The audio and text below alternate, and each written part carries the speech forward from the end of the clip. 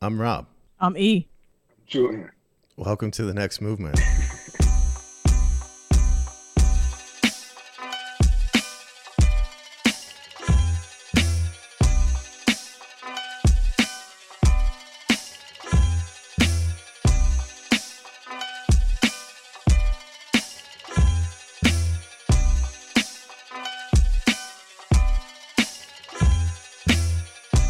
Julian, thanks so much for joining us.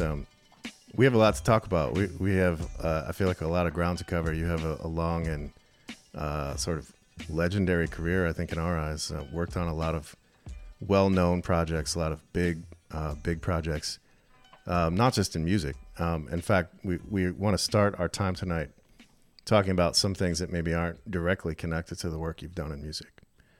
So let's sort of go back towards the beginning. We know from things we've read or heard from you that you may have been heavily influenced by graffiti in New York City as a kid. So I think the question is, in addition to how this may have inspired you in drawing in letter forms, I'm wondering if exposure to graffiti also introduced you to other elements of hip hop. Yeah, so well, for starters, I didn't grow up in New York. I grew up close to New York. I grew up in Connecticut, in Bloomfield, Connecticut, in Hartford, like their neighboring city town situation. But it was close enough to the city where, my mother used to live in New York at a point, and as a kid, I would come here often, and I was just like hypnotized by graffiti I would see. We weren't taking the subway because she had a car, you know what I mean? But just driving through the city is what just caught my attention. And, movies like Beat Street and, Wild Style, which I saw later. You know what I mean? I didn't see it when it first came out, but Beat Street I saw like immediately when it came out. It was just something that captivated me and wanted me to be in New York. You know what I mean? I wanted to come here and paint trains. You know what I mean? So as a kid, and it had a huge influence on me. And it I would spend a lot of time in my room drawing graffiti. Like it's just what I did. Like drew letter forms and trying to make trying to abstract what was familiar to me. You know what I mean? Like the alphabet that was presented to me was cool, but everybody knew that. And I would spend time trying to like read things that just became shapes and forms and were very different. So I was committed to that very early on, and that became like a seed that has been present throughout my life making art. I've heard artists and designers say that they have this ability to see things differently. So they have this unique lens, and it allows them to create in the way that they create. I'm wondering if you feel the same way about that. And if so, when did you realize that you had this gift? I just realized that. You know what I mean? Like this is something that it's just normal to me. Like it feels like, in my mind, everybody sees stuff this way. And I'm starting to realize that not everyone kind of processes things in the same way that I do, because I get inspired by like walking down the street and seeing some old sign on a store. And I'm like, everybody sees that, but they don't see it the way that I do. Not better or worse, just different. So we all have our own perspective, what stimulates us and kind of what motivates us, and ultimately what our influences are and what we draw on. So I think that I'm more so now recognizing that it's different. Like I'm walking down the street, like, I walk down the street and I'm with 4 people or whatever it is. And they're like, they're just trying to get from point A to B. And I'm like stopping, like I need to take a picture of this sign that they don't care about at all. You know what I mean? So I've become more aware of it more recently, but I think that I've always been attracted to things, visual things. They just hold my attention in a way that has allowed me to just kind of study details. That different perspective, has that ever hindered you in the progress you've made on a particular project when you're working with somebody else that maybe doesn't share that same vision or see things in the same way that you do? Yeah, absolutely. Particularly, there's, in my personal work, I get to prioritize where the energy and effort goes. When you're working with a client, it's a compromise. It's what you both can agree on. In the best case scenario, sometimes it's just like, they're like, look, I want this thing. You know what I mean? And having the ability to work for myself is good, because if I feel that way from the beginning, I don't have to take the project. But there's many times where the details or what I think makes something special or unique is just not really a priority to the person I'm collaborating or partnering with or working with, whatever word you want to use to describe it. So that has been something that has taught me how to speak about my work better, so I can advocate for what I think is important. And, you know, you win some, you lose some, but I always fight for what I believe. You know, I always try and put forward what's important to me and what I think is going to make, produce what I think is going to be most effective in communicating what we're trying to say. We definitely want to get to talking about some of the design you've done in music. I mean, we're a music podcast. But while we have you here, also want to talk about the Supremacy Project. Could you tell us a little bit about that and how you became involved in it? Yeah, so I didn't become involved in it as much as I started it. So the catalyst for that project is not, unfortunately, it's not something unique. It's that project launched, the first installation we did, the first physical installation was June 20th of 2020. And, you know, the way that came together was in the wake of George Floyd's murder. I lived near the Barclays Center, which was really a place where there was a lot of activity, a lot of protests kind of either started or ended there. It was a place where, you know, I was turning on the news at night and I would see things in national or international news that were happening right outside of my door.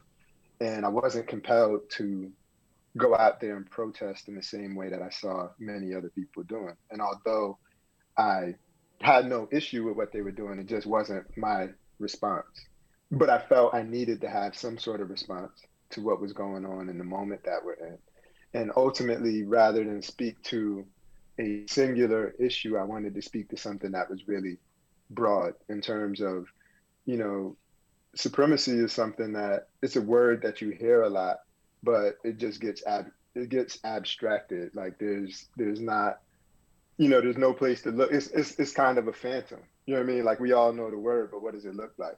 Yeah. So, you know, my experience in creating brands and understanding and using brand language, I wanted to use familiar symbols that would catch people's attention and visually represent supremacy and treat it like a brand.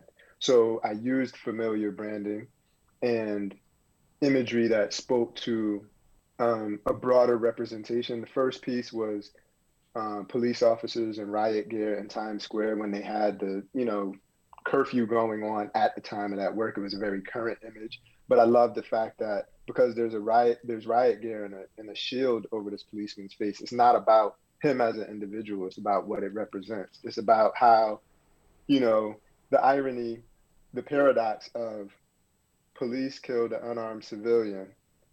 People are upset about it, rightfully so, and they protest and speak up, and then police escalate to the point where they're militarizing themselves against the same citizens when they did something wrong. Mm-hmm. So I wanted to just kind of show what that felt like in a way that's very unapologetic and direct. Like, you know, so if I'm wrong, it's on you to explain what's wrong with this. That's not a doctored image. Like that's a very real symbol. So the beauty of it is that was a collaborative piece. It was myself who did the logo for Supremacy, which, and again, as a designer, it's taking something that is familiar brand language that was created by Barbara Kruger and adopted by Supreme. So now I took it and repackaged it by mixing that typography with the letters from CVS, which now includes the word pharmacy in their logo. I merged those things together just because I liked what it did with brand language and how it came together visually. But the image came from a photographer named Stephen Irby, who goes by Steve Sweatpants. He was, you know, he was kind enough to, you know, I had a great response to his work, and we had a little bit of a relationship at the time. We have a great relationship now through the work that we've done, but I was able to reach out to him, and he gave me access to some images to do whatever I wanted to do with.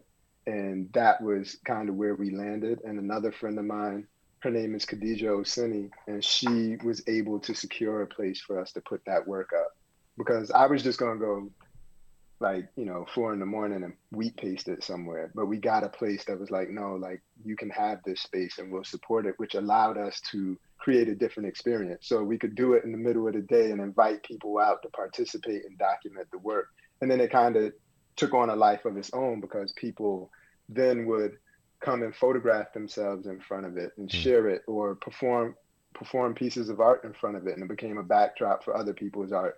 And over time, then people who were opposed to our point of view would go deface the work, which just made it more interesting, because I'm like, leave it that way. I wasn't interested in cleaning up. I was interested in showing, the point of view and being able to show the opposition to that point of view, particularly being here in New York City, where people feel like, just people feel like New York is very progressive in one way, and it's not. And that work has evolved into many different forms over time. I was going to ask if you received any pushback or just negative responses from the work just because it was displayed publicly. Do you know of anybody sort of advocating for the work to be taken down? Not that formally. There's people who go and paint over it. Like we put up a picture of Mount Rushmore. Somebody painted out the word supremacy, so it just has a picture of Mount Rushmore. Or, there's things like that, which, we have surveillance cameras up there. So I took that stuff and put it on the camera and showed who did it. You know what I mean? Like we went in the daytime and put it up. You came at night thinking you can be anonymous with it, but here you go. So I haven't personally had any, I know people are opposed to the work because, there's a person who, right before the guy painted out the word supremacy, that same guy had came and he made a sign that said, "God bless America," and put it up on top of the word supremacy. And so we put that piece up on a Saturday, I think. And on Sunday night, a day or two later, whatever day we put it up, I got a text at like 8 a.m. A friend of mine who lives in the neighborhood sent me a picture, and it was like somebody had taken brown paint and smeared it all over the piece, right? So they put it over two of the presidents that are on Mount Rushmore, and then they put it over the word supremacy. So I'm looking at the video footage and I'm expecting it to be like a certain guy. Like I had a picture in my head of who did this, and it's like a 110-pound lady who did this. And it's funny because it's brown paint. Like she wasn't walking down the street and happened to have brown paint. She saw this work, was like, I'm gonna do something to it. Went and bought brown paint and came back and did it. So again, like it just, to me, what I focused on is like this work is really connecting and it's getting people in their feelings, which speaks to the power of it. So all of that is to say, like, that is as formal as the opposition has been. Like the things that have happened have not been spontaneous. They're very deliberate. It's not like, the guy who painted out the word supremacy, he came with a paint roller and like all of this stuff. Like he literally was like, he saw it and he was like, this is what I'm going to do. And he made a plan and came back and did it. So that's the level of opposition that we've had. But again, like I choose to leave it that way because I think that is more interesting, and it's kind of a living dialogue about the work, and it confirms how effective it is. Yeah. Disappointing, but not surprising. Yeah. Right. Well, it's a really powerful project, and I especially appreciate the branding. I mean, hearing you talk about the concept, the branding aspect of it, because for myself, the first time, I haven't seen it in person, but the first time I saw images of it, I was like, well, what is this? Like, are brands actually involved in this, or is it something else? So yeah, it's really powerful. I'm glad that you were able to do it. Thank you. I'll say one last thing about it. Like, I often speak to young people. So I'll speak in high schools and young creatives, and like, it's not uncommon to speak to a 14 or 15-year-old and they're like, yeah, my brand is this. You know what I mean? I'm like, what? You know what I mean? So it catches my attention. So I'm just like, I just wanted to tap into something that would just immediately catch their attention and engage them. And it's that language is not limited to people who work in our field as creatives. It's very broad. It's a part of the lexicon. It's what people speak about, even if they fully understand what that means or not. So it was important to me to be able to just kind of tap into that from the beginning. So yeah, quite effective. I'd like to take us back to music for a little bit. and ask, just sort of, again, go back to the beginning and ask a question, because it sounds like, just in hearing you talk about, growing up, particularly growing up with music, what you would do when you were younger is you would sort of go through your family's vinyl collection and look at covers. And this seems to have been a big influence on your, passion for design and your decision to go into design. It made me wonder, because I'm a very visual person, and sometimes for me, that ties into how I hear something. And I wanted to know if the same was true for you. This visual aspect of a body of work, whether that be an album cover or even a music video, or something to that effect, influence the way you hear a piece of music. Absolutely. It does. So as a kid, when I would look through vinyl at home, I could look at the records. I couldn't touch the record player. You know what I mean? So it's like, I would just look at these things and be like, which one of these would I want to hear? You know what I mean? Like, which one am I going to ask somebody to put on? So, so the covers were everything. That's where I would determine, like, this, I'm interested in this one. You know what I mean? So, and as I got older, it's different now, but there's a point where, I would go to every Tuesday. That's the day that albums used to come out. Every Tuesday I went to the record store, like, religiously, and I would buy something. Sometimes there was not something coming out that I wanted to see, and I would just pick something based off of the cover. Like, this looks interesting. Sometimes that was great. Sometimes it was horrible. You know what I mean? But I did that, you know what I mean? Because to me, that just seems to make sense. And it's what I strive to do in my work. I want things to look like what they sound like, or look like what they represent. When I look at things, I have that type of emotional response to it. So I try and create it. And I hope, to a degree, I expect that. I feel like that's kind of the job of the people involved who are doing things, is to communicate that feeling. I've oftentimes, go ahead. I'm sorry. I'm glad that's your experience too. Yeah. What I was going to say is, I've oftentimes have heard something and maybe not necessarily liked it, or just didn't speak to me. And then I might have seen a music video or seen just like some visual aspect of the music and have changed my mind, because I'm like, oh, okay. Like, let me listen again. So it completely sort of has altered the way I hear something. Listen, it's no different. Like, if it can stimulate your senses in different ways, you know what I mean? Like, music is an art form. All you need is your ears for music. But if you can tap into other things that kind of help paint a broader picture, it only adds to it. When my mother makes a sandwich, it's better than when I make it. You know what I mean? Like, it's the same stuff. It's just, I don't know what it is, but that's how it works. You know what I mean? So it's just like, when you make, everything counts. You know what I mean? So that makes complete sense to me. That's completely logical, that there are other things that can help a story. I don't experience everything that way. Like, for instance, I have a million design books. I read books all the time. I don't read my design books at all. I don't read a single word in most of them, because I just want to look at it. And I don't want, I don't want the explanation to make me like something that I'm not attracted to in the first place. You know what I mean? So it's like, if you got to explain it for me to like it, then I really don't like it. You know what I mean? So, but again, there's certain things where if you're sitting down and kind of participating and taking an active role, more information can help form your opinion or change your mind about something. So when you were sort of routinely working on album covers, packaging design in music, and other aspects of the rollout, live performance, you spent time at Atlantic and Sony, and we'll talk about Shady Aftermath in a bit. But can you give us a sense of what the process was like when you were working at these labels? Like, how would a project start? I imagine it was different from time to time, but in general, what was that process like? Yeah, well, so the first label that I was ever at was Def Jam as an intern. So I was at the drawing board, and that really kind of set the tone, because this is, in my, like, the space Def Jam occupies to me is giant, but it's really, it's an independent label, or at that time it was, but it's like, all of a sudden I walk into a place and it's a different experience, because Redman's there all the time. You know what I mean? One time I went in there and like I'm in the elevator with Jam Master Jay, and I'm like, shy, am I saying that? It's just me and him in the elevator. And he's like, how you doing? I'm Jason.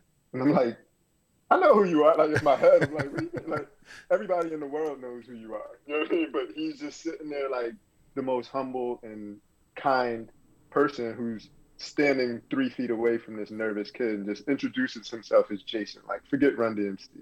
You know what I mean? So being able to just kind of see the humanity of things and being able to have the artist close, whether whoever it might be, and your heroes kind of just made me hungry for that. And it was very different than working at, the next label that I was at was Atlantic Records, where I also entered as an intern, but I ended up working there as a designer.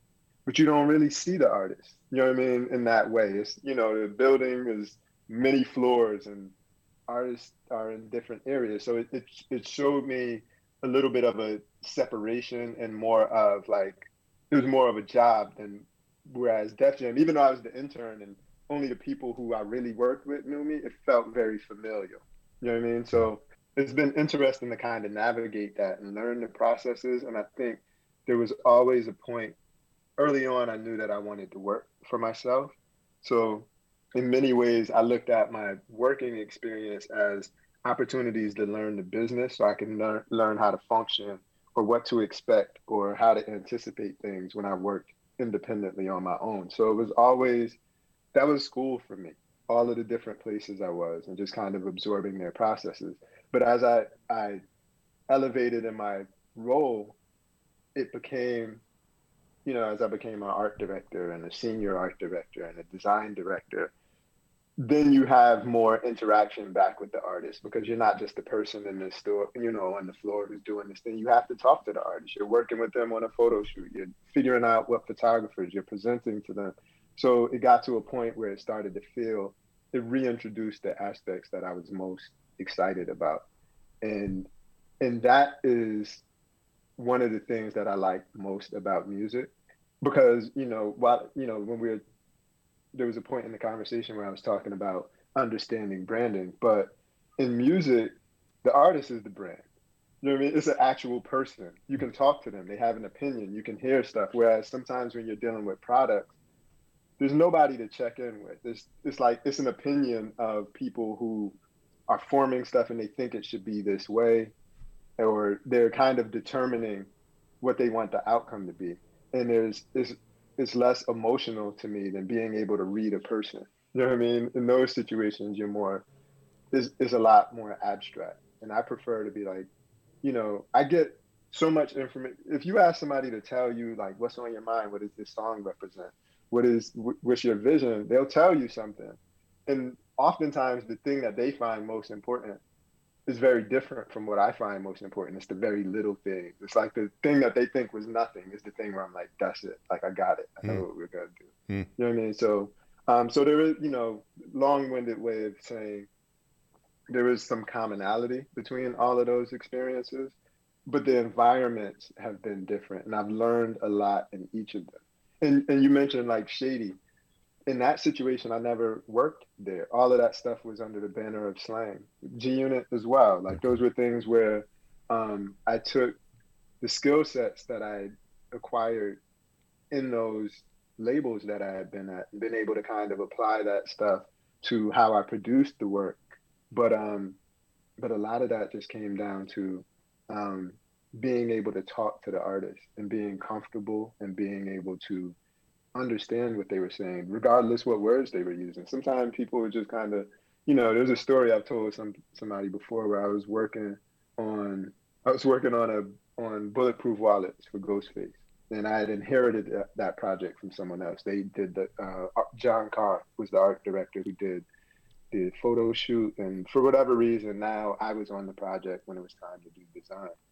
And one day he comes to my office and we're talking, and he's looking at some typography that I laid out, and there's like this metal treatment on it.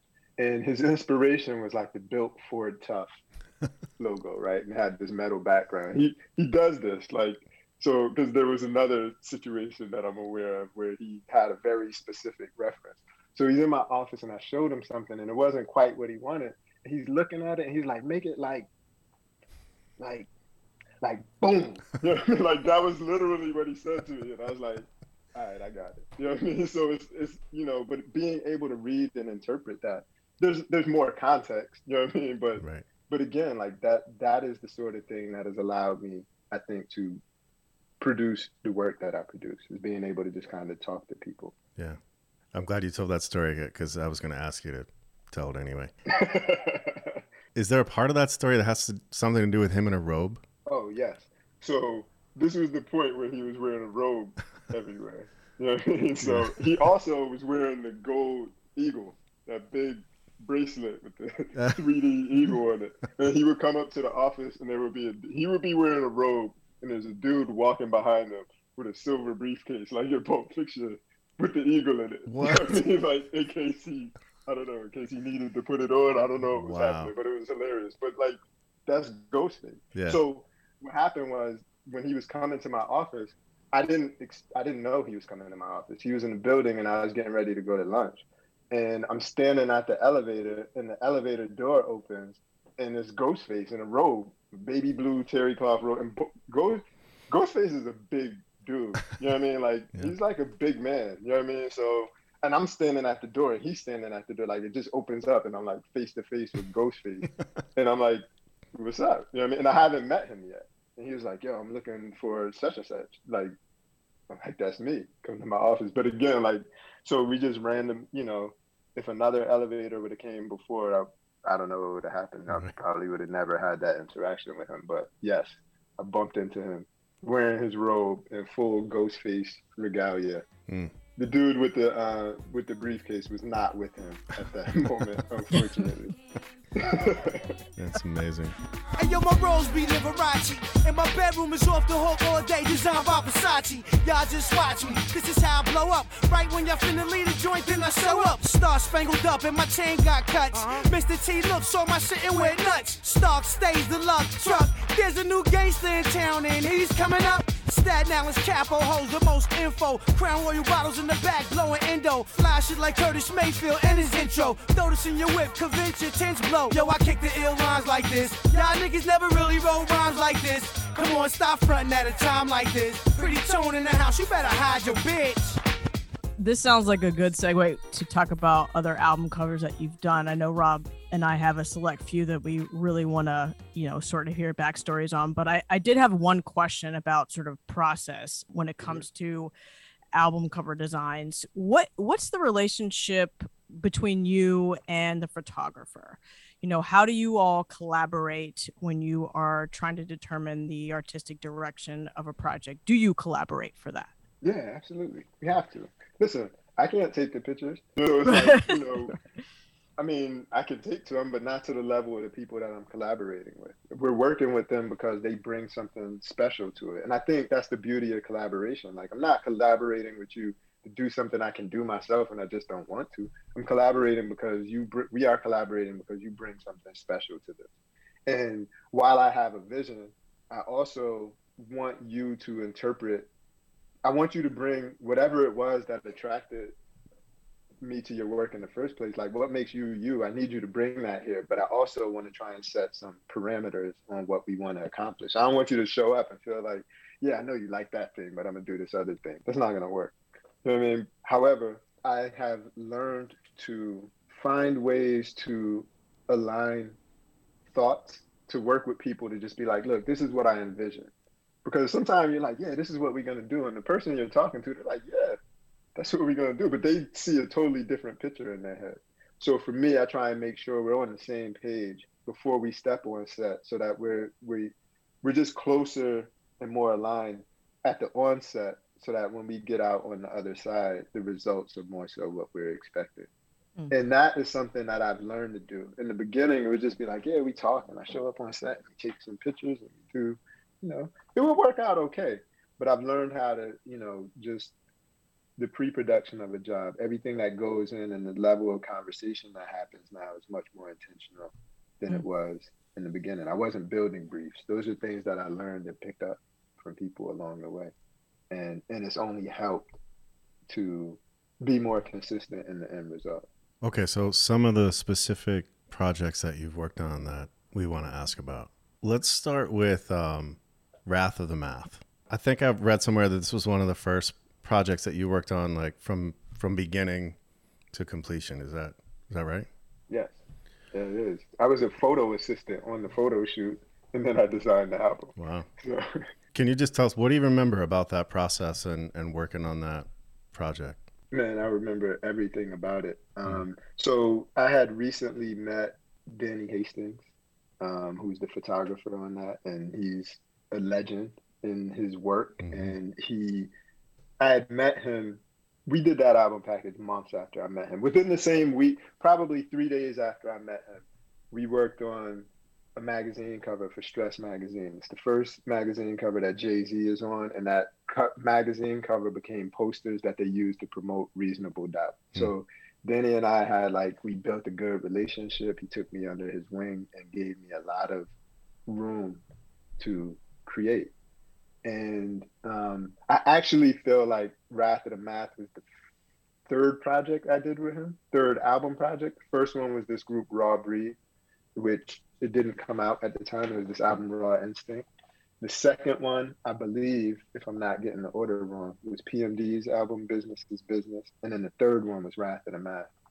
And with Wrath of the Math, again, Danny's he does everything. So he's a photographer. He had a business called Cartel Multimedia, which would, he would shoot and then he would offer design services. So whenever he had a shoot, I was one of his photo assistants. I didn't know him. I just did what he told me to do. I don't know. He's like, yo, put this light over there, stand here, do that, do this, bring this stuff. I would help set up. So I would be on set with all of these shoots. And I would kind of play the background. I wasn't really a part of, I think up until the point where I designed the album package and started going through that process, Jeru probably just thought I was his photo assistant. You know what I mean? So I'm just around as things are happening.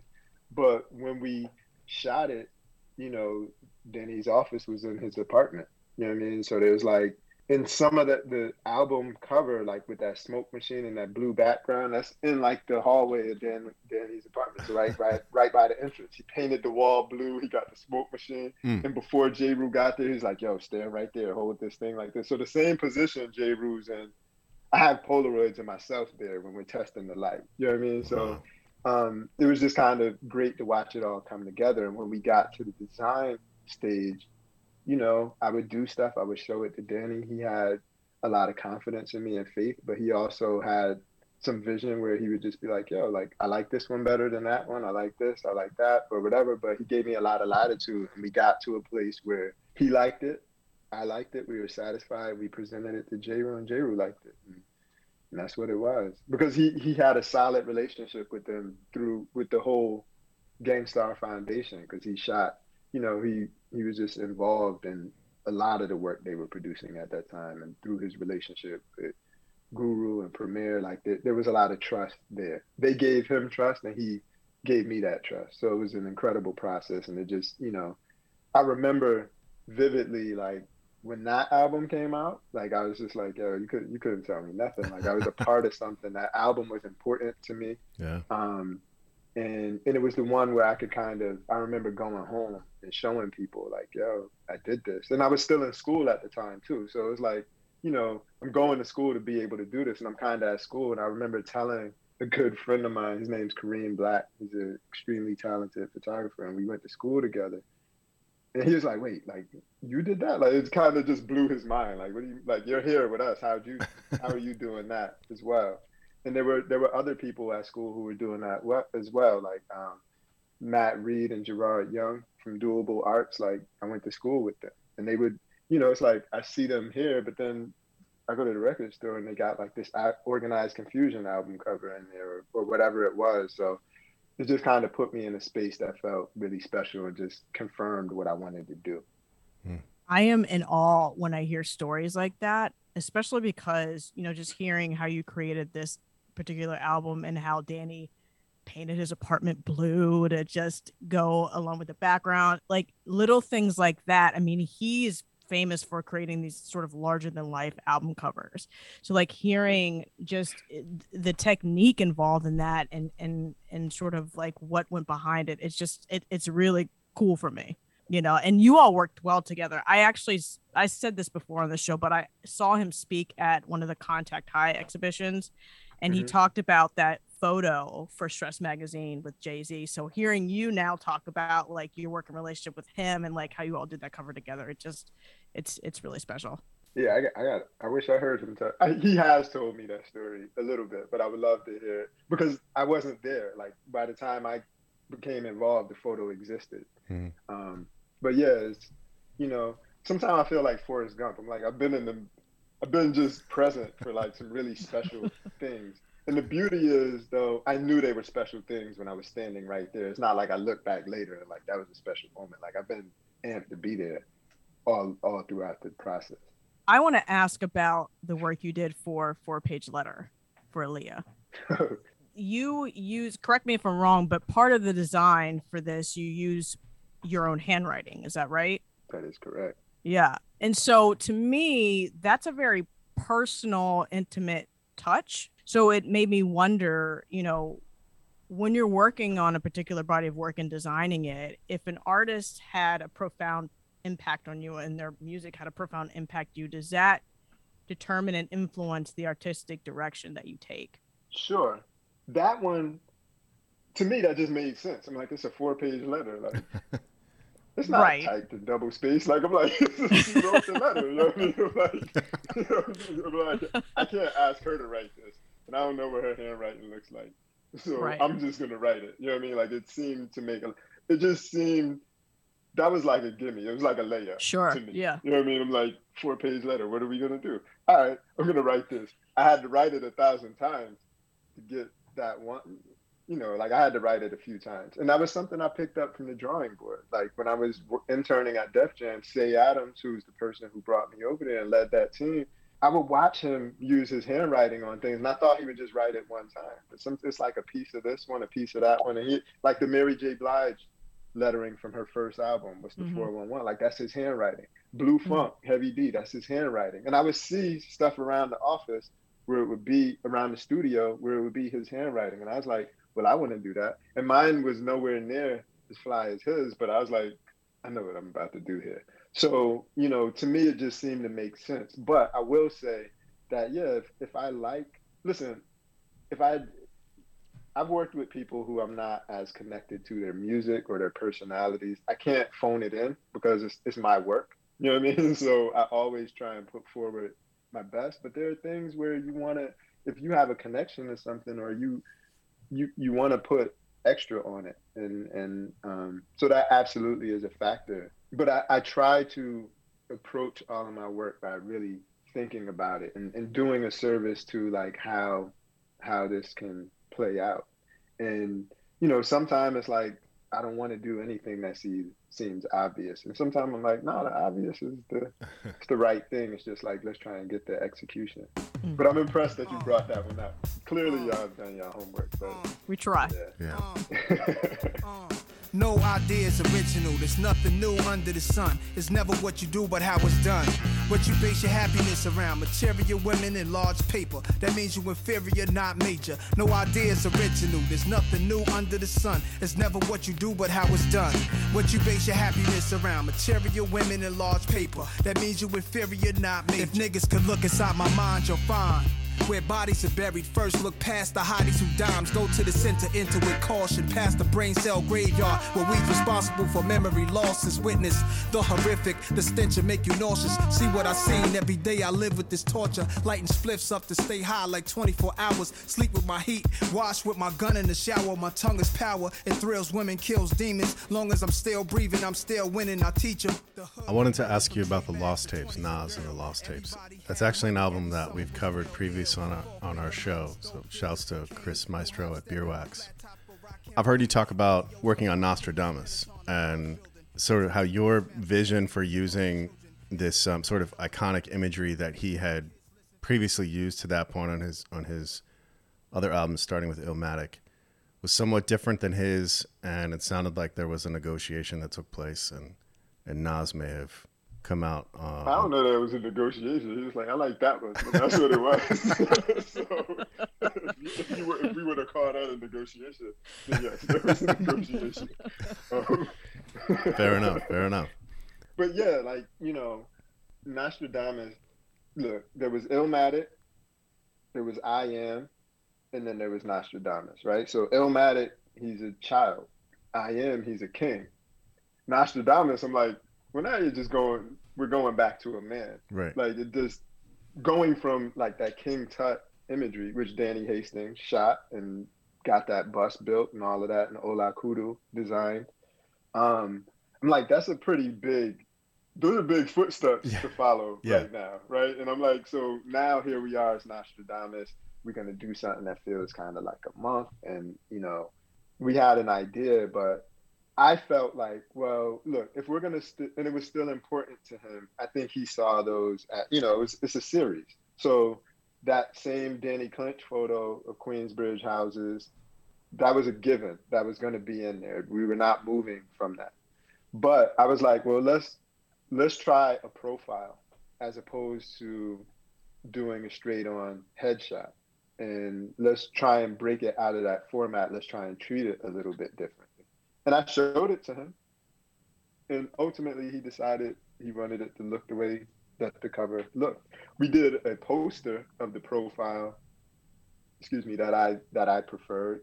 So that's a small victory. But at the end of the day, look, man, it's my work, but it's my work in service of what he's trying to do. So I'm not mad at it, but I still, if I could choose, I'd choose the other one. It's better, in my opinion. But he was happy. But when I look at the three of them, I'm like, oh, like the chart is like the needle is going up, and we get to that one and it kind of drops down. And I think it has more to do with, just the cover and the design of it. Kwaku Alston, who shot it, did incredible work. We got some strong images that we created out of it, but I tried. So when it came to the Lost Tapes, yes, did you have that kind of access to Nas? Was he that involved in choosing what the design looked like? I don't remember. I don't know, because what happened, in the same way that I said that I inherited the Ghostface album, Bulletproof Wallets, a designer named Chris Feldman inherited the Lost Tapes. So the one that came out, it has a lot of elements that I put forward, and it's rooted in what I did, but he finished it up. Okay. And because of the nature of the Lost Tapes, Nas was, I know this, Nas was just not as involved in that. And not that the label was making decisions, I just think the nature of that, it was like it was stuff that got released by bootleg stuff. It was kind of like, it was an opportunity to like, just do your thing. Yeah. And he liked what we did. And I had so much fun doing that project, because what I did, Kareem Black, who I mentioned, who I went to school with, I called him, I'm like, Kareem, we're doing this Nas album. This is what I want to do. I want to get a box. Like, I want to get a box, and I want it to look like it's buried in a stash. Like, you're digging something up that was like somebody, almost like a time capsule. So I was like, yo, we're going to go, I want to do it I want to do it in Long Island City in the park where you can see the background right outside the Queensbridge projects. I went and got this box from, I don't even know where it was, some vintage store. There's a passport you can see in there. That's my passport. There's money in there. That's whatever money I had. There's gold fronts in that box. You can't even really see them. We went to the Coliseum when we were shooting. We went to Queens, went to the Coliseum. I bought gold fronts, threw them in the box. You know what I mean? There's a microphone. It was just one I happened to have in my house for some random reason. I don't know why I had a microphone.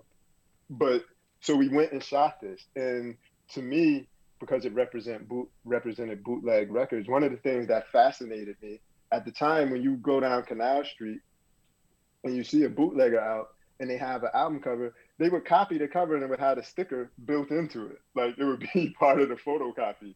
So I treated the type on it like it was a photo, like a photocopied album cover that has the sticker kind of built into the artwork. And again, with my handwriting, I wrote Lost Tapes, and I designed all of that. And when Chris Feldman got it, he added some color to it.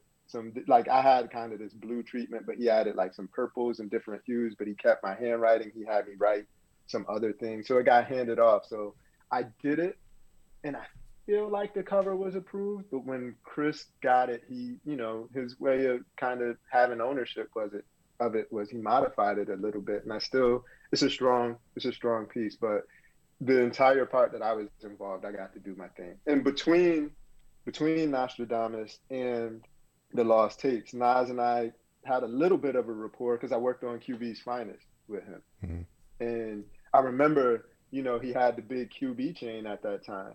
And I wanted to shoot that for the QB's Finest project. And I'm like, yo, I reached out to him. I'm like, yo, I want to shoot your chain. And he sent it up to Sony with somebody.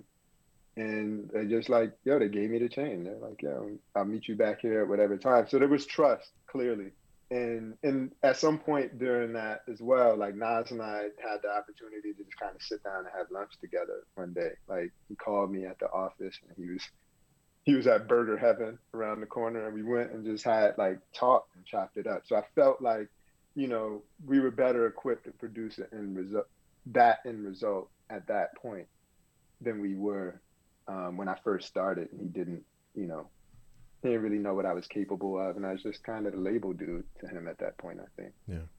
I'm struck by that story about you throwing stuff in the box and actually going out and taking a photo of I'm wondering if that was done today, would you still go out and like in the field and take a photo of that? Or is that, why not? You know what I mean? Like that's better to me than trying to do it. Look, if you're like, look, I want to be on a spaceship and I'm like floating in the sky, like I can't do that. Right. So we should do it this other way. To me, that takes far less effort and energy, and it's real and it's easily accessible. Like, why not? You know, people can do that stuff because it's just like, well, I can get all those things on my computer. But I'm really struck by, you know, also, if you think about timing as well, like this is also the time when Pen and Pixel is happening, all those Master P covers and everything is just like, yo, like I look at those and they're funny now. They're amazing now. At the time, I was like, yo, this is like the worst thing ever. You know what I mean? And it didn't even occur to me to not do it for real, because why wouldn't you? Yeah. You know what I mean? So, and today I would have the same thought, like, why not? The only thing that might be different is maybe I don't go dig a hole in the park outside of Queensbridge. like over there, I might go to the park around the corner. Right. Maybe.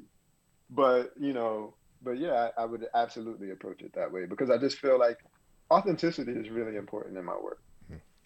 I think is why it feels the way that it does.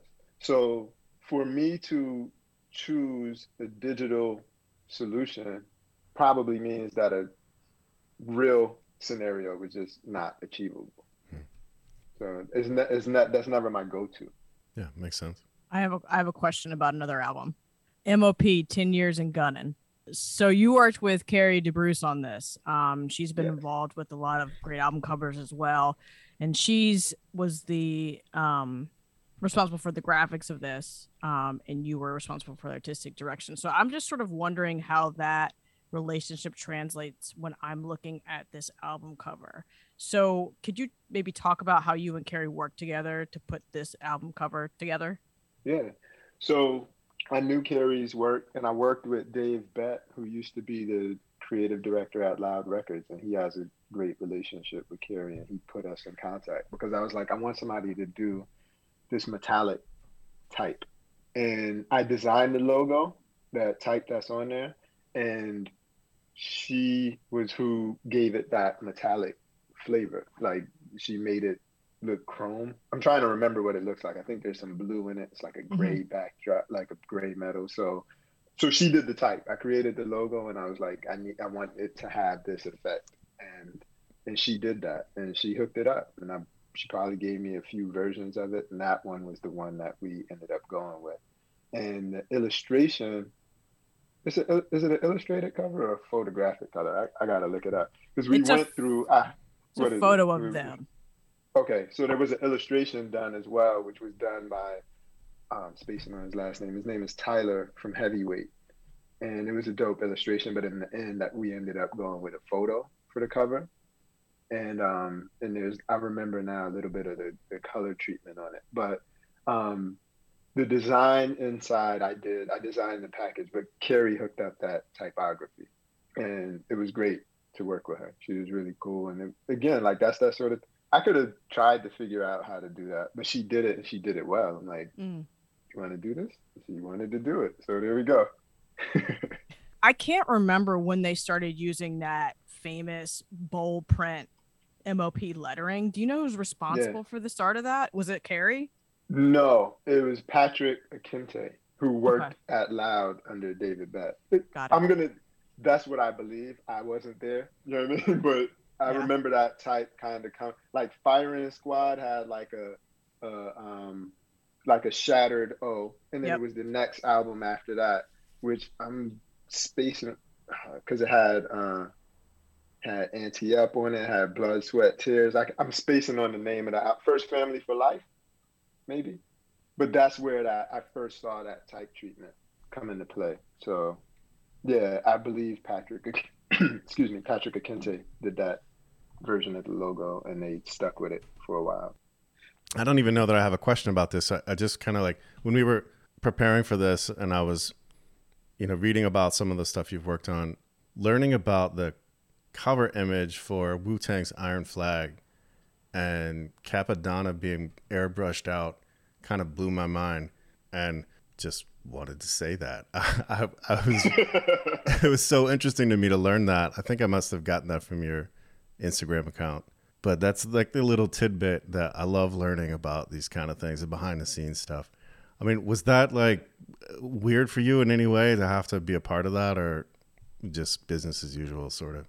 Yeah, I mean, that wasn't weird for me because this is another inherited project. Okay. Dave Bett was the art director on that. And for whatever reason, now I have it. So I didn't art direct the shoot. I wasn't on set. I didn't have to tell Capadonna, you're not on the cover anymore. You know what I mean? Like, so for me, it was just like, they're like, take him out. I'm like, you sure? They're like, yeah. So he's out of there. You know what I mean? So it was pretty simple. I didn't have any emotional connection or obligation. It would be, I don't know who told him. I wouldn't want to be that person. Right. You know what I mean? But that, for me, it was just like, look, you got to go. All right, cool. He's gone. But it was interesting to me to see how the politics of that work. This is not something you asked me about yet. Maybe it would have been, but along those lines, something that was more interesting was when I did the second G-Unit album for Terminate on Sight, TOS, because Buck was on the album, but he's not at the photo shoot because he was out of the group by that point. So we had to address that in the cover. And I, of all of the members of G-Unit at that time, like Buck is the one I know the least, had the least personal interactions with. But I'm just like, yo, like this is weird. Like it's awkward. You know what I mean? Because I'm watching people go through something and we're addressing it visually. Right. And so that one was more of a, I think we handled it well. I think there was a smart solution, but it was very like intentional and conceptual, and how, I presented a lot of ideas on how we were going to do it. And the thing is, there's 4 people on the cover. 3 of them are on one side of a car and they're looking in one direction. There's a 4th person on the other side of the car walking in a different direction with a hoodie on. So it's showing just kind of this, they're literally moving in different directions. Yeah. And that person is, because they have the hoodie, you can't see their face, you can't see who it is, but it's the symbolism is strong. Right. So I felt like it spoke honestly about the situation without, it didn't make a statement about him. It made a statement about what was going on. Mm-hmm. So interesting. What's your name, fool? Capital P, Bandana P, VIP, MVP, RSVP or RIP, VSOP, ASAP, PCP, P get PC with the hoes. First they gotta come bless me. I'm heaven's gift, heavy on the wrist, heavier on the waist. Memorize what I say, so When this shit goes down, you won't be surprised how this shit turns out. I'm a gangster, you try my hand and get cut in half by the rag for the AK done. I'm a menace, a millionaire rich and I'm ruthless. You got plans of getting that P? Don't do it, I'm a terror. White people call me black-hearted nigga. My baby mom left me, cause she couldn't put up with my foul attitude. I'm so fucked up and I love it. It got me to where I'm at, done. If I had it to do over, I wouldn't change a thing. I would still shoot at World and his moms for that chain. I would still get cut and would still catch a fade by the older thugs around the way. What? I would still get cut and would still catch a fade by the older thugs around the way. The other thing I wanted to ask you about was Mobb Deep and Blood Money. And I'm mostly just curious about what it was like to work with Prodigy. Yeah, so Prodigy is like a hero of mine. You know what I mean? Like his art is something that has moved me. I'm not gonna say from the very beginning, like, you know, Juvenile Hell was cool, but like, but from the infamous, like, I'm like, yo, like this dude is special. Yeah. You know, so when I got an opportunity to work with him, work with them, but you know, when I had an opportunity to work with them, I was super excited to be able to meet him and have conversations. And he was very involved with the visuals. So when I would want to have conversations, they're like, talk to P. You know what I mean? So I remember Chris Lighty told me, he was like, look, there's a studio session, be at this studio at this time. And it was somewhere like way out in like near Kennedy Airport. I don't know if it was Queens or Brooklyn. I just know it was like way out off of Atlantic Avenue on like a back block somewhere. And Prodigy was so late to that meeting, but because I'm like, yo, it's Prodigy, like I didn't leave. You know what I mean? Like he might have been like 3 hours late. I just sat in the car and just was like, yo, like he gets here when he gets here. You know what I mean? And he got there and we sat and talked. And I have like you know, he's just like, yo, I'm kind of feeling like this. And I have something in my sketchbook that he drew. He was like, yo, it should be, you know, this is kind of what it is. And it's not a great drawing, but I'm like, yo, like just his ability, he had a vision for it. You know what I mean? And it doesn't have to be a great drawing. A lot of mine aren't. It was a sketch to show an idea. It wasn't a drawing. You know what I mean? Let me just say that. It's a sketch. And just to be able to have that time with him was really cool, just to see how he thought. And also that the trust that he gave me to evolve, build on the idea that he gave, because what he told me is just different. It was the seed for what we ultimately ended up doing. And I remember too, like we got all of this prop money in the room and just all of this stuff. And there's a point when we're on set, the money's like overflowing everywhere.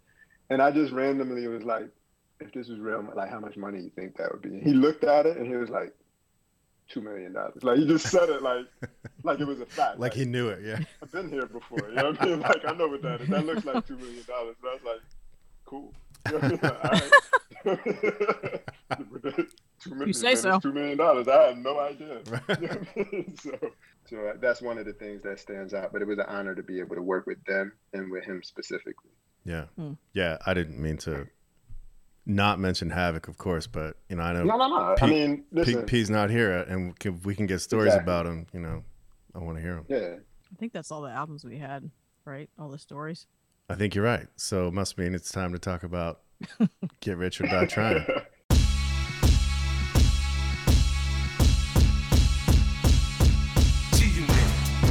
We in here. We can get the drama poppin'. We don't care. It's going down. Cause I'm around. 50 Cent, you know how I get down. What up, blood? What up, cuz? What up, blood? What up, gangsta? What up, blood? What up, cuz? What up, blood? What up, gangsta? They say I walk around like I got an S on my chest. Now that's a semi-auto.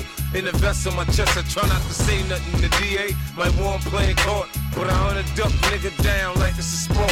Front on me, I'll cut your gun, butt your buck. Do you getting money? I can't get nothing with you, then fuck ya. I'm not the type to get out for DWI. I'm the type to kill you connect when the coke price rise. Gangsters that bump my shit, them they know me. I grew up around some niggas that's not my homies. 100 G's, I stash it. The Mac, I blast it. These come, we dump the diesel and battery acid. This flow's been mastered.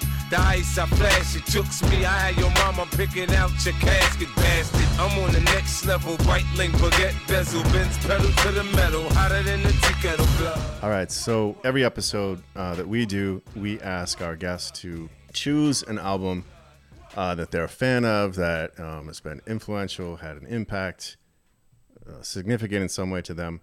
And so tonight we're going to talk about 50 Cent, Get Rich or Die Tryin'.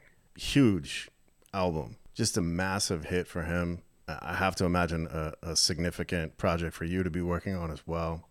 Can you talk a little bit about your relationship with him and how that started and how you ended up working on this project? Yeah. So 50 and I have had a very long-standing relationship. I met 50 in late 98, maybe, or early 99. And when I was working at Sony, which includes Columbia Records, I got assigned to his project. I was going to be his art director for Power of the Dollar, which is his first album, which never came out. So one day I'm in the elevator, another elevator story.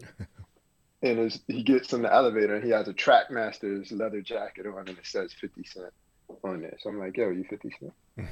And he's like, yeah. So I was like, I'm your art director. And I introduced myself to him in the elevator. It's just me and him in there. You know what I mean? So we're just talking and like chit-chatting. And that was it, you know? But then, you know, we started to, as things move forward, of all the artists that I've worked with, he's been the most active in participating in the visual creative process. And we just liked each other. He would hang out he was in my office all the time. Like, he would just come, and he might come to check on his artwork, like what's going on, because he wants to learn everything. He's like absorbs information. And something that I could say, the space that he occupies right now, he's always seen himself occupying this space. So he's like, I want to learn this. I want to understand this. So he would come and check on like how the artwork's going. Like even when I was just working on his logo and we were cool. So he'd be in my office all the time. You know what I mean? Like we start talking about him and then he's like, yo, what you listening to? What you doing? What's this or what's that? Or, you know, years later, he told me something that just stuck with me. And he was just like, yo, the reason we're friends, he was like, yo, when I used to just be in your office talking shit, and you're working on Nas stuff, you could have been like, yo, get out of here. But you would tell me what you were doing and talk to me and explain stuff and answer any question he had or just share stuff, ask him what he thought about stuff. So we had this really good rapport. And he was always just down to try different things. So the fact that, you know, we did our first test shoot for his album package with my friend Kareem Black, who I've mentioned already. Kareem shot that. And I've been able to watch 50 grow and listen to his music and understand, again, like, I just kind of understand where he's coming from. So he doesn't have to say a whole lot to me. He doesn't have to be like, he'll tell me what he's thinking, but I also just understand the music and the aesthetic. So by the time, and we worked on, you know, there was singles that we worked on where he would just be like, yo, like, I really like this. And it built a certain level of trust. After he got shot and he got dropped from the label, we stayed in touch to a degree. Like, you know, like by this point, I would have his, you know, I had his number. I would, you know, at varying points along this path, we would just kind of check in, and it wasn't only limited to what would happen in the office. And not a lot, you know what I mean? But just, you know, we had a rapport. I'll just say that. And so when he started putting out the mixtapes, this dude who I worked with, named Mike Gordon, I mentioned something about 50. I asked him something about 50, and he was like, he gave me Sha Money's number. Or actually, no, I take it back. 50, I saw him after he got dropped from the label. And he told me at a point, he was like, wherever I go, wherever I end up, I want you to do the artwork. And then we kind of lost track after this point. Like, a lot changed after he got shot, you know? So Mike Gordon put me back in contact with Sha Money, who later was the president of G Unit. And I called Sha one day and I left a message. I didn't get him, but he called me back and he was like, yo, 50 told me all about you. He wants to, like, let's get going, you know? And that's how I got back in position for that situation. Now, I remember one time, you know, so right after that first G Unit mixtape, and when he was going through things to he was just, labels were chasing him. I remember him coming to my office one day after a meeting where I don't know what he got, how much money they offered him, but he was excited. Him, Yayo, and Banks show up in my office, and it's the first time I saw him, and he had lost a lot of weight, but he was cut up now. Like he was big. And he comes in my office and he lifts up his shirt. He's like, yo, they put Humpty Dumpty back together again. Like, he's like, you know, we about to do this. Like, let's go. And that was it. And 50 has been, you know, he occupies a certain place in my life because he helped me to change a lot for myself because of his faith in me and being able to, and sticking to what he said. And, you know, it's created huge opportunities for me.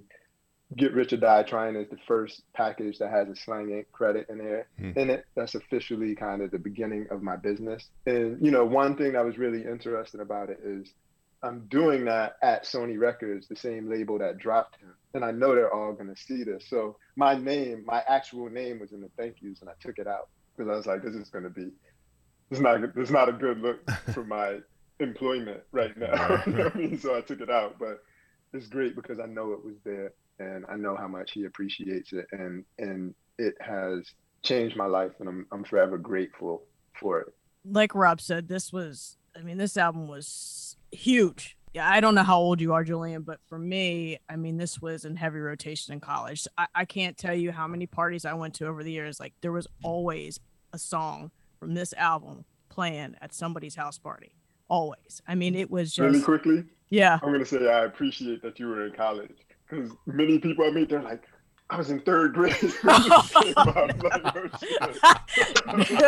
I ain't that young.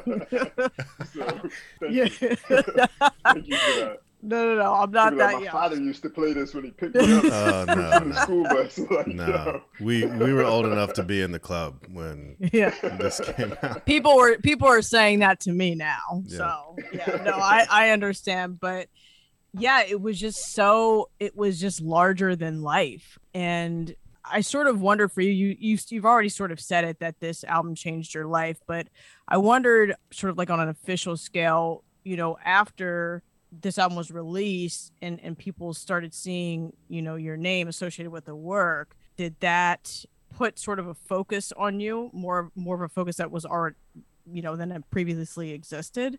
Yes. Not me personally. Like, people were looking for Slang Inc. That's the album. That's the package. That's the name in the album package. So it was the best marketing that I could possibly have. That album doesn't look like any other album. And it's wildly successful in terms of how it sold. So people are like, I want that person. Right. You know what I mean? Like, whoever did that, that's who, you know, it opened a lot of doors. But what happened was, you know, I stuck with the team. So I became, you know, whatever was happening.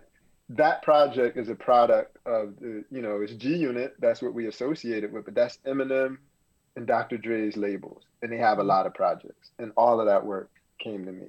So all of the stuff that was going through Interscope that even remotely touched hip hop at that time was it. And I got to a point where I was like, either I'm going to keep this job or I'm going to leave, like, and I'm out. You know what I mean? Like, that was the catalyst for me to be able to kind of lean into what I wanted to do and maximize that opportunity. Also, I'll say that album came out in 2003. In 2003, I also designed a Miles Davis box set that won a Grammy for art direction. So like now, 2004, my phone's ringing off the hook with design opportunities. And I'm like, I just won this Grammy, which is cool. Like, I'm, you know, it put me in a position where I'm like, what else could the job offer me? So it's like, I'm at a point where, like, if ever there's a point where I could just step out and be on my own, this is it. Yeah. And because of that project, I had security in that my phone was ringing and people were looking for me and there were opportunities. So that's how it kind of helped set me up to lean into the entrepreneurial spirit that I had and build something, and just kind of take that opportunity and go further. The design for this, for Get Rich or Die Tryin', I think, I'm going to try to find a way to articulate this. I think it's a design that might easily be taken for granted if you don't really catch all the detail or know some of the story behind the album or some of 50's story. You know, you've got the bullet hole in the glass This is 50 coming back, exercising his resilience after being shot. And just tonight, actually, before you logged on, she's got the album cover in the background, and I noticed for the first time that on the like strap on his shoulders, it says 50 like on the design and the strap.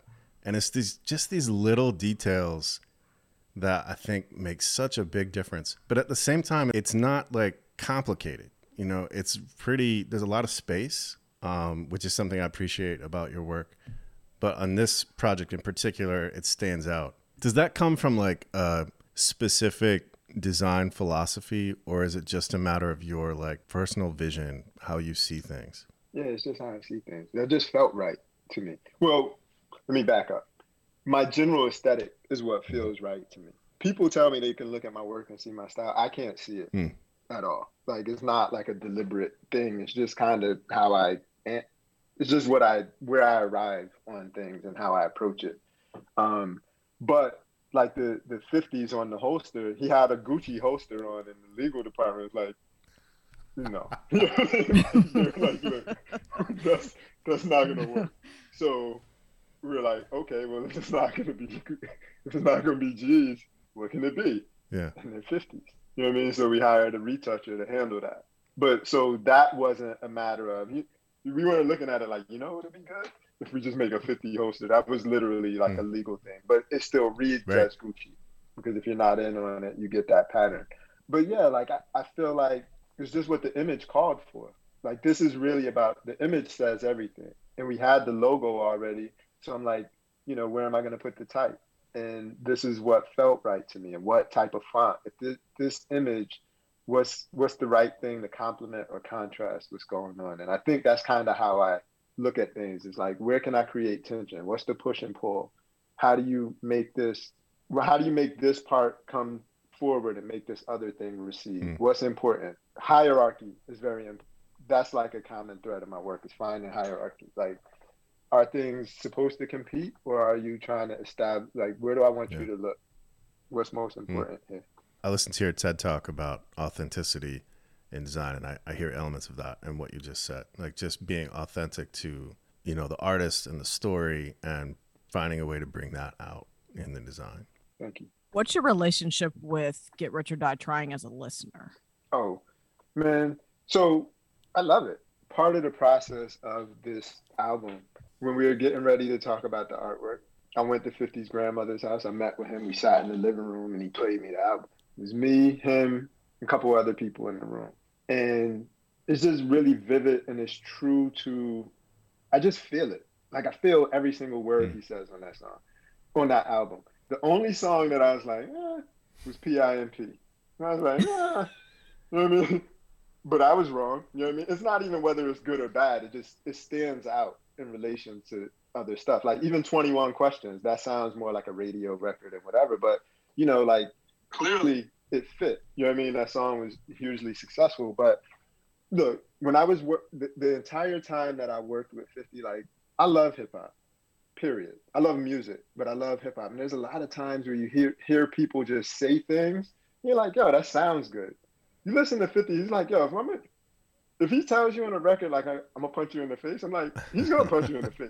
You know what I mean? Like, whatever he says, he does. Like, there's conviction behind it, and I feel like it's true to who he is. And like, I could feel his love in that album. I could feel his pain. I could feel his hope. I could feel, like, from the title, Get Rich or Die Trying. That means I'm putting it all out on the line, and everything on there sounds like that.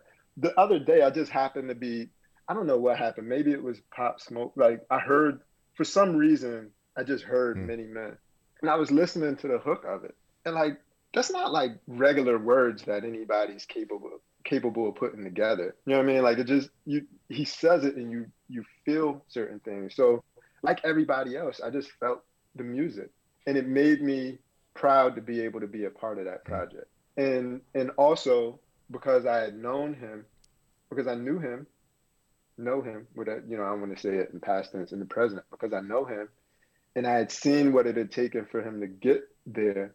Like, yeah, who was more deserving? You know what I mean? So I just felt like, I was just happy for his success and what he did. Like, it's rare. Like, what happened with that project is not normal, and it won't happen in that way again for anyone. You know what I mean? And I think it was all deserved. It sounds like, just speaks to the rapport that you were talking about that you have with 50, just, that he really trusted you and valued your opinion. I mean, he's inviting you over to his grandmother's house to listen to the album. So I think that's probably felt for you, that I imagine that's surreal, just to sort of listen to it there and then see the commercial success that, it gained whenever it was released, especially after hearing like the tragedies that he suffered. Yeah. And I mean, look, that album, I remember vividly the day that it came out. I happened to be in Connecticut at my mother's house. And, like my friends were calling me like, yo, you got that? Can I get the album? Because I'm like, what do you mean? Like, go to the store. They're like, yo, shit sold out. I'm like, it just came out today. It's like still daytime. It's like 2 PM. They're like, yo, it's sold out. I went to 4 stores. I'm like, what? Like, what are you talking about? And like when I talked to my friends at the label, they shipped 800,000 copies of that album because it's the first album. That's what they projected. He sold 800,000 the first week. He sold 400,000 the first day that album came out. So it was like, it was sold out everywhere on day one. And it was just this thing that, I just felt really happy for him. And the thing is, like, look, as I said, the label, they couldn't predict what the outcome was going to be, but you knew it was something because of the mixtapes and what he did. It felt different. So again, like, yeah, it's the hardships, it's the struggle, it's how hard I saw him work, how I saw him approach things differently and succeed with it. So yeah, but to answer your question, I was into the music. It was incredible. If there's one song that you come back to on this album, what would you say it is? I'm gonna say Mini Man. Many men wish death upon me. Blood in my eye, dog, and I can't see. I'm trying to be what I'm destined to be. And niggas trying to take my life away. I put a hole in a nigga for fucking with me. My back on the wall, now you gon' see. Better watch how you talk when you talk about me. Cause I'll come and take your life away. Many men, many men wish death on me, Lord. I don't cry no more. Don't look to the sky no more. Have mercy on me. These pussy niggas put money on my head. Gone, get your refund, motherfucker. I ain't dead. I'm the diamond in the dirt that ain't been found. I'm the underground king, and I ain't been crowned. When I rhyme, something special happen every time. I'm the greatest, something like Ali in his prime. I walk the block with the bundles. I've been knocked on the humble. Swing the ox when I rumble. Show your ass with my gun. That album, to me, it's an album. Like, when I put that on, I'm listening to the whole thing. You know what I mean? So I don't even, like, pick songs. I had certain moments, like 21 Questions. A very good friend of mine is one of the producers of that song. And, like, around the time he made that record, we were living together. You know what I mean? So it's special to me in a certain way. You know, my friend Bruce Wayne from Midi Mafia, they produced 21 Questions.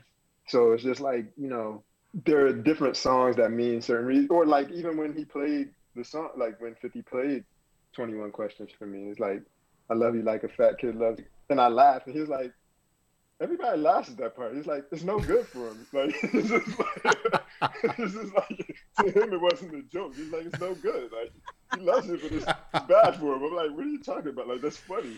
You know what I mean? But you know, so I think of these stories, so they all kind of represent different things to me, but I look at it as just a body of work. And I think also, you know, look, I have a relationship with it that really represents the whole thing. So I tend to not pick favorites on that one. But if I had to choose, I'm gonna today the answer is Mini Man. I could see why it would be hard to choose for sure. I knew you had a relationship with 50, but I didn't know it ran that deep, and you know, so it's cool to have you on and to hear you talk about that. Absolutely. Thank you both for having me. I'm also aware that there's a lot we didn't talk about. I'm glad you mentioned the Miles Davis Grammy Award-winning design, because we didn't get a chance to talk about that. So many other album packages, work that you've done outside of music, but certainly grateful to have this time to hear from you about some of the work that you've done and hear some of your stories. So we are grateful. Can we just give a shout out to Michelle Williams again, who put us in touch with you? She has just been a tremendous friend to us and supportive of what we do, but also just in connecting us with the people that provide us with these amazing stories, and we're glad to have you on that Yes. roster. This has Yes. been an incredible conversation. Michelle is a wonderful human being. So yes, big up to Michelle. E and I are sort of routinely like, yo, she's so nice, man. It's incredible. Like, And there aren't any it's nice just so people rare, left. you know. You meet somebody, and we haven't met her in person. We've only talked to her through text and email, and obviously we had her on the show. But she's just a very kind person. We're very grateful. She's rare. Yeah, for sure. Well, Julian, thanks again. Is there anything that you want folks to know about Slang Inc., the work that you're doing now, what people should be looking for? Yeah, right now I'm really, I'm staying active and busy. I'm really dedicated to building up the Supremacy Project. I think that's important work, and we're finding other ways to expand on that. And, if you are interested in seeing, just kind of the body of work or following what we're doing, check us out on Instagram at Slang Inc. And that can lead you to the website, different places. But I think that's kind of a good point of entry, kind of see what we've been up to. Great. All right, folks. This has been The Next Movement. Thank you for listening. New York City. You are now rapping with 50 Cent. You gotta love it. I just wanna chill and twist the lie. Catch stunts in my 745. You drive me crazy, shorty. I need to see you and feel you next to me. I provide everything you need, and I like your smile. I don't want to see you cry. Got some questions that I gotta ask, and I hope you can come up with the answers, baby. Girl, it's easy to love me now. Would you love me if I was down and out? Would you still have love for me? Girl, it's easy to love me now. Would you love me if I was down and out? Would you still have love for me? If I fell off tomorrow, would you still love me? If I didn't smell so good, would you still hug me? If I got locked up and sentenced to a quarter century, could I count on you to be there to support me mentally?